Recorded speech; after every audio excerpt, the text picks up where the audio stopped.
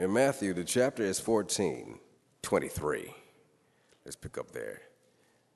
Matthew writes, and he says, "And when he had sent the multitudes away," speaking of Jesus, "he went up into a mountain apart to pray. And when the evening was come, he was there alone. But the ship was now in the midst of the sea, tossed with waves, for the wind was contrary. And in the fourth watch of the night, Jesus went unto them, walking on the sea. And when the disciples saw him walking on the sea, they were troubled, saying, It is a spirit. And they cried out for fear, but straightway Jesus spake unto them, saying, Be of good cheer, it is I, be not afraid. And Peter answered him and said, Lord, if it be thou, bid me to come unto thee on the water. And he said, Come. And Peter was come down out of the ship. He walked on the water to go to Jesus. But watch this. But when he saw the wind boisterous, he was afraid. And beginning to sink, he cried, saying, Lord, save me. And immediately Jesus stretched forth his hand, and he caught him, and said unto him, O thou of little faith, wherefore didst thou doubt? You may be seated in the house of God.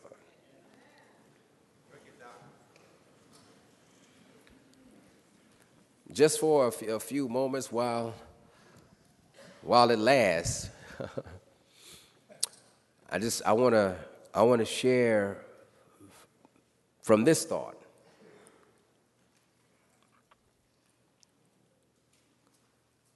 Don't miss the little miracles. Don't miss the little miracles, man. Is that all right?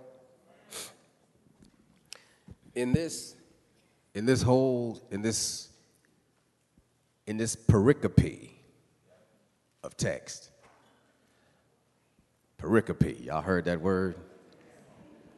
Just make me sound intelligent, don't it? Pericope is a fancy preacher word that describes a block of text. So in this pericope, everybody say pericope. I don't normally do that crowd participation like that. I just wanted to hear y'all say it. Pericope. But in this block of text, we have a whole lot going on. Jesus has been his ministry is now launched, and he's beginning to teach and preach and go all over the place. And what happens is that he chooses to speak and teach in parables. So he finds himself on a seashore or on the beach, and people flock to hear from Jesus. The master shares, and he blesses people, and he's healing folk. And the more he heals, the more they come. And the more he does, the more they show up. And it's coming to a point where it's difficult for Jesus to get away from the folk, because he also needs time to get by himself. And so what happens is that as he goes from district to district and city to city, the master is teaching and preaching and sharing, and here they come just from all over the place. And he finally comes to a point where he's done traveling, and he tries to come home. And when he comes home in Matthew chapter 13, toward the end of the chapter, when he comes home, he begins to share the word of God there. And when he shares there, his own city, the folk in his own hometown become the biggest haters to his ministry. And it gets so frustrating for Jesus because folk like to talk and pick at you. Said, what you gonna do now? And Jesus finally says, he says that a prophet is not without honor, save his own country. In other words, it's a shame that folk on the outside appreciate me more than those in my own hometown. And so as Jesus shares that small caveat of frustration, I'll call it, he says that other folk, they dig what I'm doing, but my own people, they don't seem to appreciate nothing. And at the end of chapter 13, at verse number 58, I want to show you just a small tragedy. It says, and this is in his own hometown. He says, and he did not many mighty works there. Why? Because of their unbelief. I want you to see Jesus in his divine celestial frustration as he looks at his own folk from his own hometown who you can't tell nothing to. And the tragedy is that he wants to do so much for home, but he can't because home is the one that overlooks who he is. It's a shame when you can't be appreciated even at home. I don't know how many can identify with what it feels like to labor and do all that you can for those that you care the most about, but it seems like they are the ones who take you for granted. So what happens is that Jesus shares with his own folk, and then folk have the tendency to now come with bad news. What happens is that it says, chapter 14, verse number 1, at that time, Herod the Tetrarch heard of the fame of Jesus. Now you have many different Herods around the times of the Gospels. You have Herod the Great. You have Herod Antipas. You have Herod Agrippa. You have several different Herods, but this particular Herod here was exceptionally foul. This Herod here, this dude, man, he had a brother-in-law, or half-brother, if you will, named Philip I. He was hooked up with this lady named Herodias. That was his wife. Herod fooled around and took his wife from him. And when he took his wife, John the Baptist, who was a profound gospel preacher during that day, he had the unmitigated gall and the unmatched audacity to have the nerve to stand up and say, Herod, you foul. And boy, when he did that, he made Herodias upset. Oh, sister girl was upset. She was so mad at John the Baptist. She kicked off her heels and took Vaseline and spread it all over. I'm just playing, but she was ready to go. She was so mad and she was so angry that she said, I'm going to get that rascal. I'm gonna get him. And what happened is that there was a wedding that took place. Her daughter knew, she knew how to work that thing. She was a dancer and a half. That girl got to dancing. I don't know if she did the stanky leg or not, but she was dancing. And when she started dancing, it got to the point where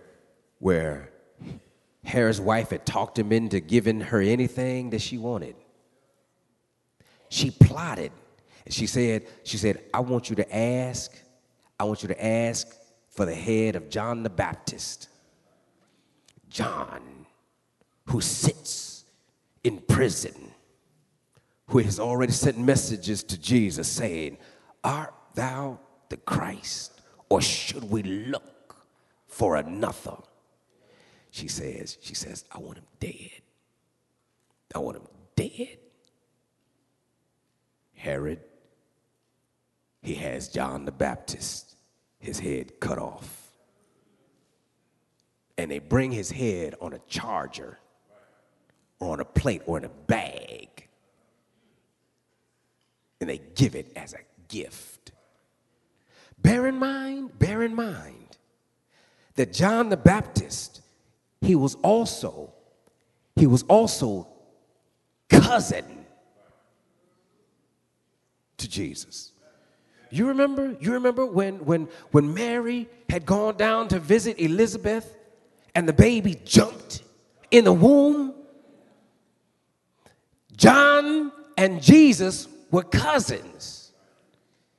I don't know if they had family reunions at that time, but if they did, they probably played kickball together. Maybe they had enjoyed a lamb rib together. But they were cousins. John, even on one occasion in John chapter 1, verse number 34, he talked about, behold, I saw and I bear record that this is the Son of God. During Jesus' preaching and teaching and even John's ministry, John was always pointing at Jesus. Well, what happens is that in this context, John's head has been cut off. This is his cousin. I want you to see this too. And at verse number 12, matter of fact, verse number 11, it says, and his head was brought in a charger and given to the damsel. Herod's daughter, or Herodias' daughter, had the head of John the Baptist because her mama was foul. And it says, and she brought it to her mama. Watch this. And the disciples came and took up the body and buried it, and they went and told Jesus. This is Jesus' cousin, man.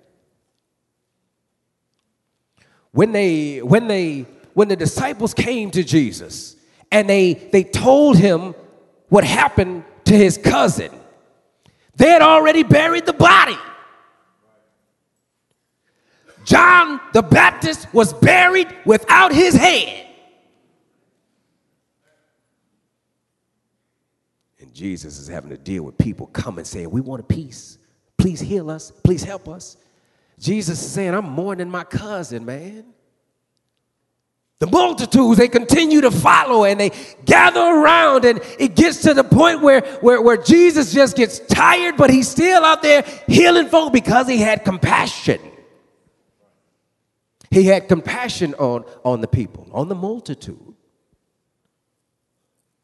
It got so rough that what ended up happening was the people came and they sat around, and the disciples came to Jesus and they said, it's a whole lot of folk that's over here, man.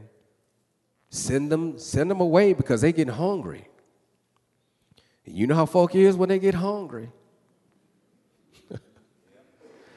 Jesus, Jesus said, well, go give them something to eat. They said, we ain't got nothing. And to further emphasize the point, they said that all we have is 2 fish and 5 loaves. Jesus, I see him as he says, bring it. Just bring it. Just 2 fish and 5 loaves, bring it. Bring it. And then Jesus says, he said, make the men sit down. It's amazing what happens when fellas, brethren, when we learn to sit down. Jesus says, make the men sit down. The men sat. Jesus took the 2 fish and 5 loaves, and he blessed the bread, and he broke it, and he gave to the disciples. He blessed, he broke, he gave, and he kept blessing and kept breaking and kept giving. And the disciples distributed to all the people. So much so that after they finished, they had more left over than what they started with in the first place. And Jesus says, man, I'm tired. He says, disciples, you go to the other side. Go to Gennesaret. Go to the other side. I'm going to deal with the people, but y'all go to the other side. Just take the boat and go. He turns to the people and he tells the people, y'all go ahead and you go home as well. Leave. Depart from me. They leave.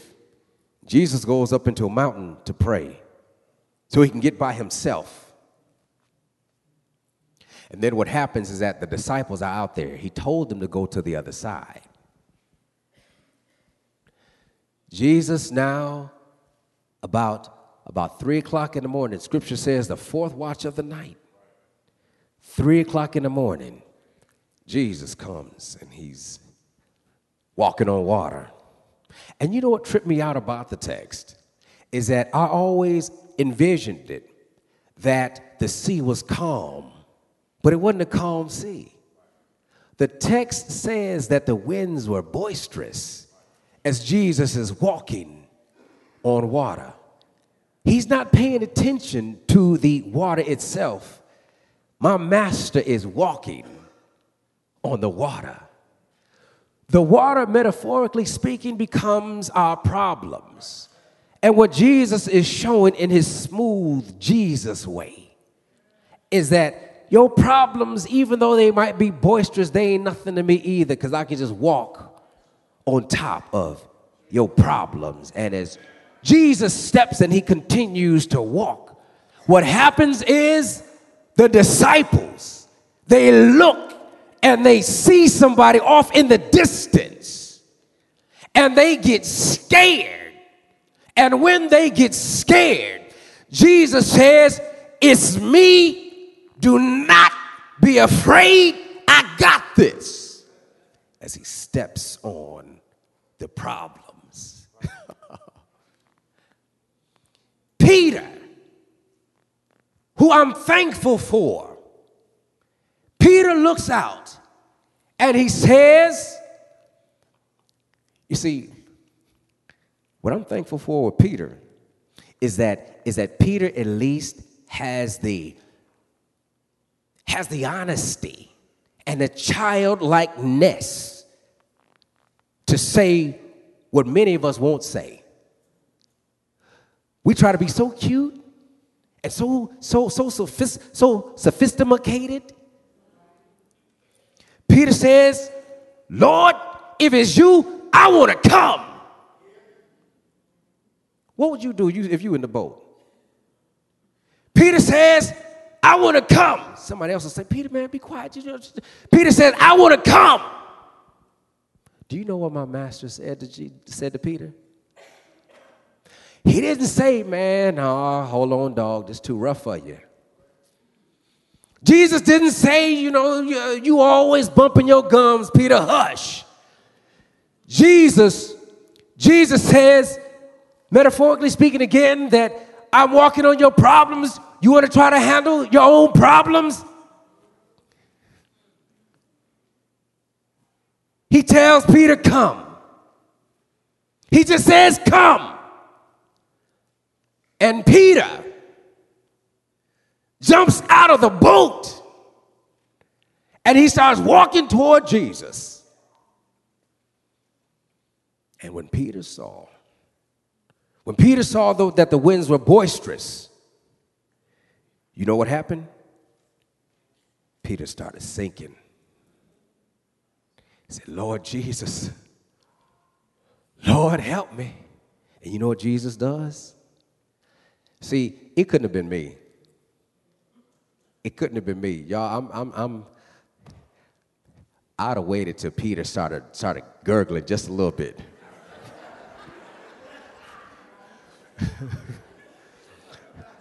Don't act like that. Some of y'all just as trifling as me. But immediately, Jesus reaches out, he grabs Peter, and he pulls Peter into the boat. And then when they get in the boat,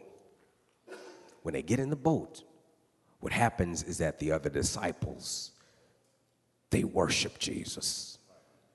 They fall down and they worship Jesus. Y'all see that? Watch this. Watch this. Some folk are so negative that they can look a gift horse in the mouth and miss it. I have been accustomed to dealing with this text in a way that highlights Peter's failings. Because Peter lost his vision and he sank. Ain't that bad?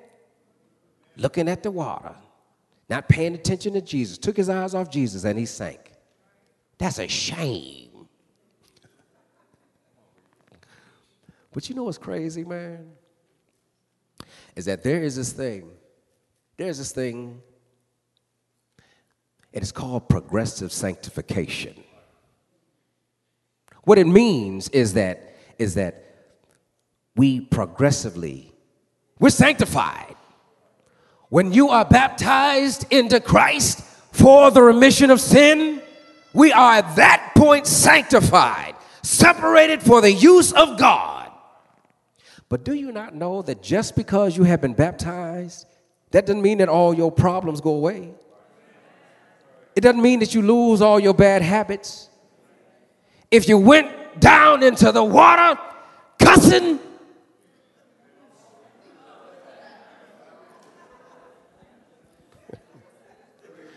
and you know what's funny is sometimes church cussing is worse than in the streets, praise God. Upset the wrong person if you want to. Amen. Just snatch that wig off and let you have it, praise God. You can start off here. Progressive sanctification suggests that I get better as I grow in Christ. Do you not know that you ought to be better today than you were a couple years ago? Don't you know that some of the stuff that bothers you now, or some of the stuff that bothered you then, it ought not bother you now? There are some things that I could do back in the day that I can't do now. But I'm still a work in progress, y'all. Because there's still some things that started with me here at level 0 that as I got better, I still ain't dropped it all. There's some stuff that I do now that I just wish that I ain't got it quite licked. And before you ask and get funny, it ain't none of your business, because I know you got some stuff too. Amen. But progressive sanctification says that I will start off here, but in Christ, as I grow, I'm going to get better. And the goal is to get betterer and betterer in Christ Jesus. Does that make sense? The disciples were all in the same boat. They all saw the same storm. They all saw the same Jesus walking on water. And one decided, Lord, if it's you, let me come out there with you. I love that. He says, let me come with you. And I just believe in my heart of hearts that what the master is looking for is not perfection. He is looking for some disciples to say, Lord, I want to be with you. I want to do what you do. I want to be like you, Jesus. In this thing of discipleship, it is about bringing others to Christ, but at the end of the day, I can't help but see it the way that I see it. At the end of the day, it is also about us as disciples getting better and holding one another to get better and encouraging one another to get better and loving one another enough to get better, so that if the individual gets better, the whole church gets better. And so, at the same time, I kind of feel that one of the reasons why we don't get better is because we miss the small miracles. Peter, in this text, he sank. He did. But you know what? At the end of the day, you know what trips me out? Is that Jesus walked on water, right? Do you see the other miracle? Do you see the little miracle? Jesus walked on water. And Peter walked on water. Peter, who liked to cuss. Peter, who will pull out his switchblade.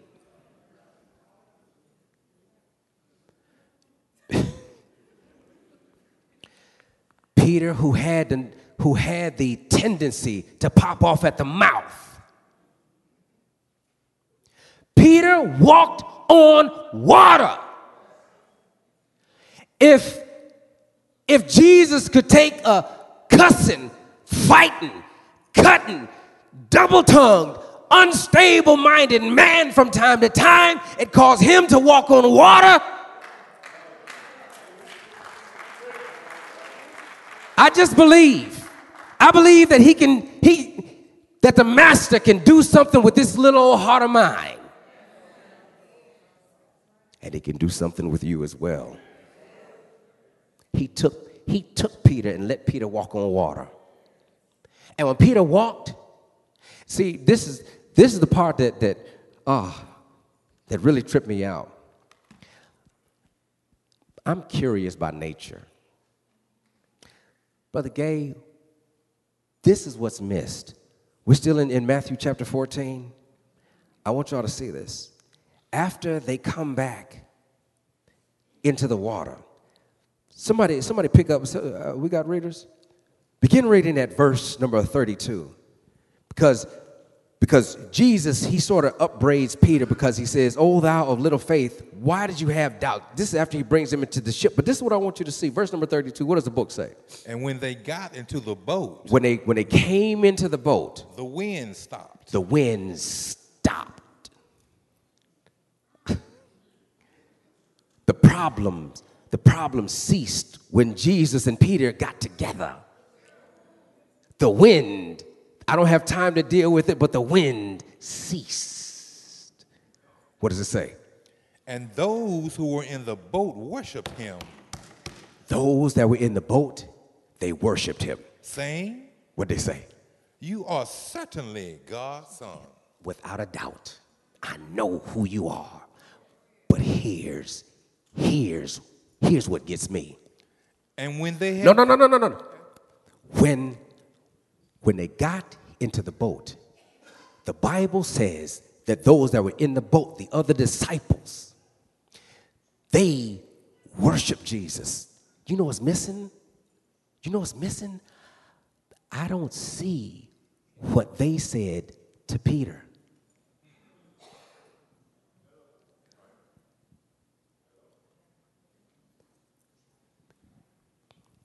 Peter, who would deny Jesus later on. Peter, who had the tendency to speak out of turn. What discipleship is about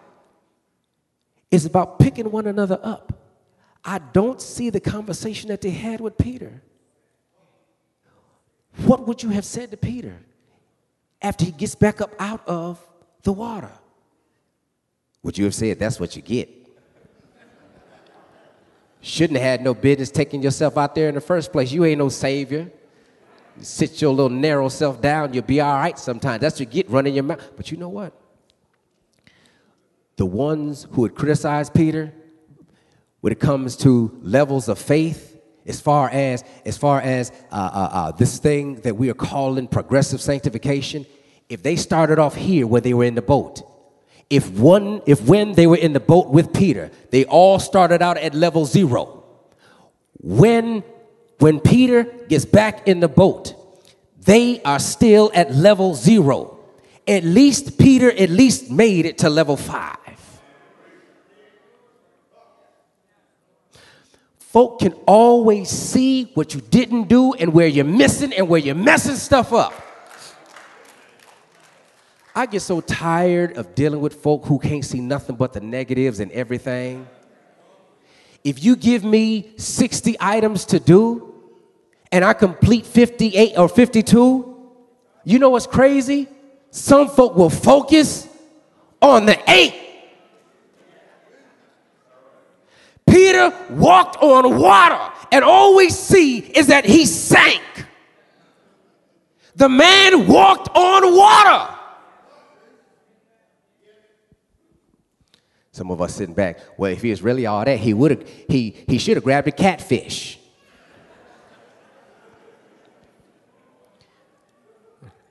He walked on water, and all you see is the fact that he sank.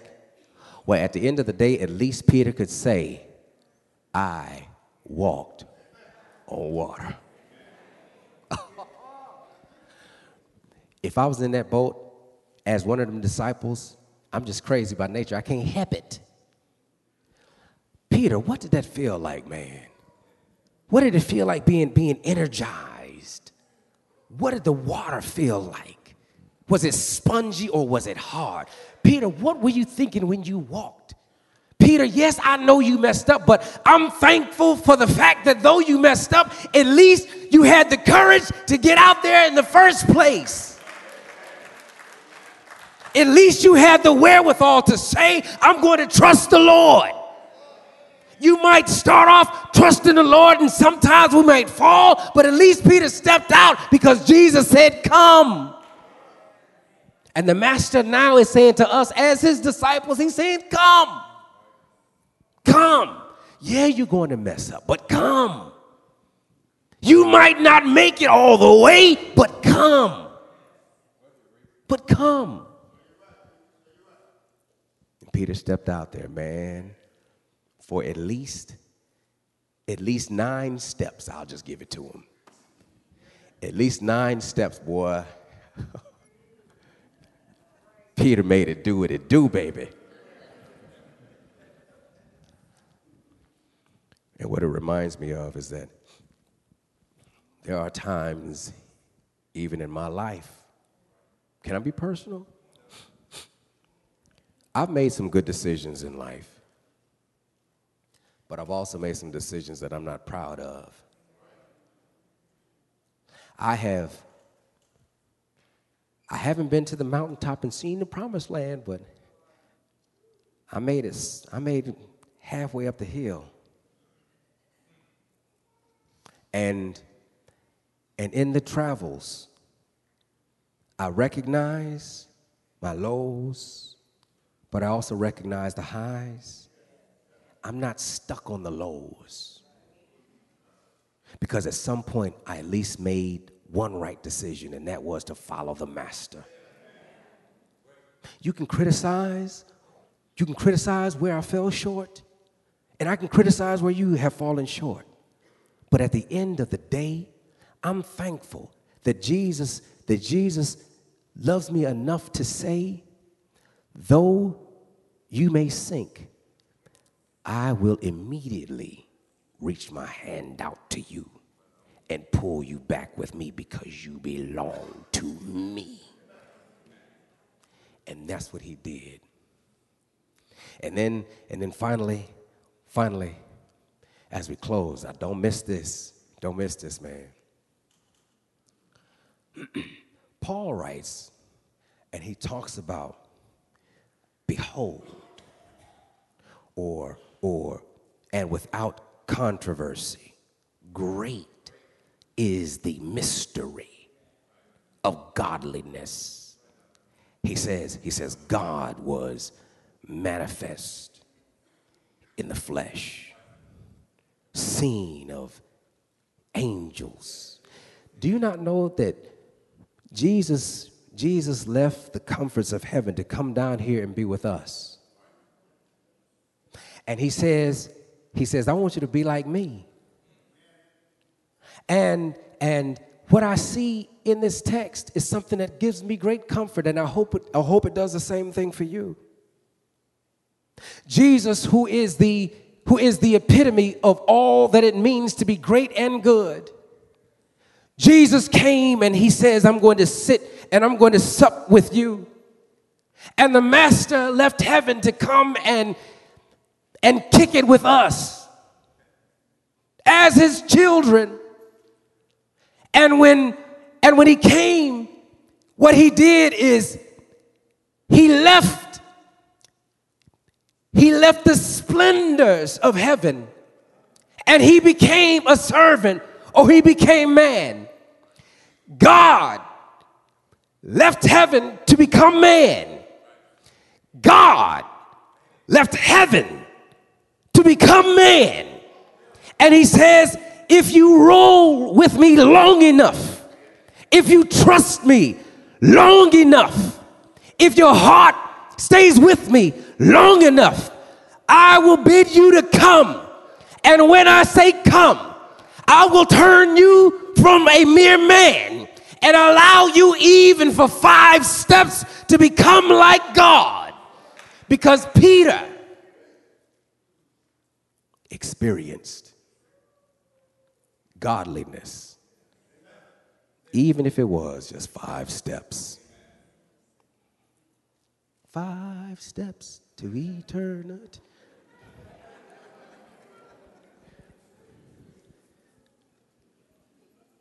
He said, come.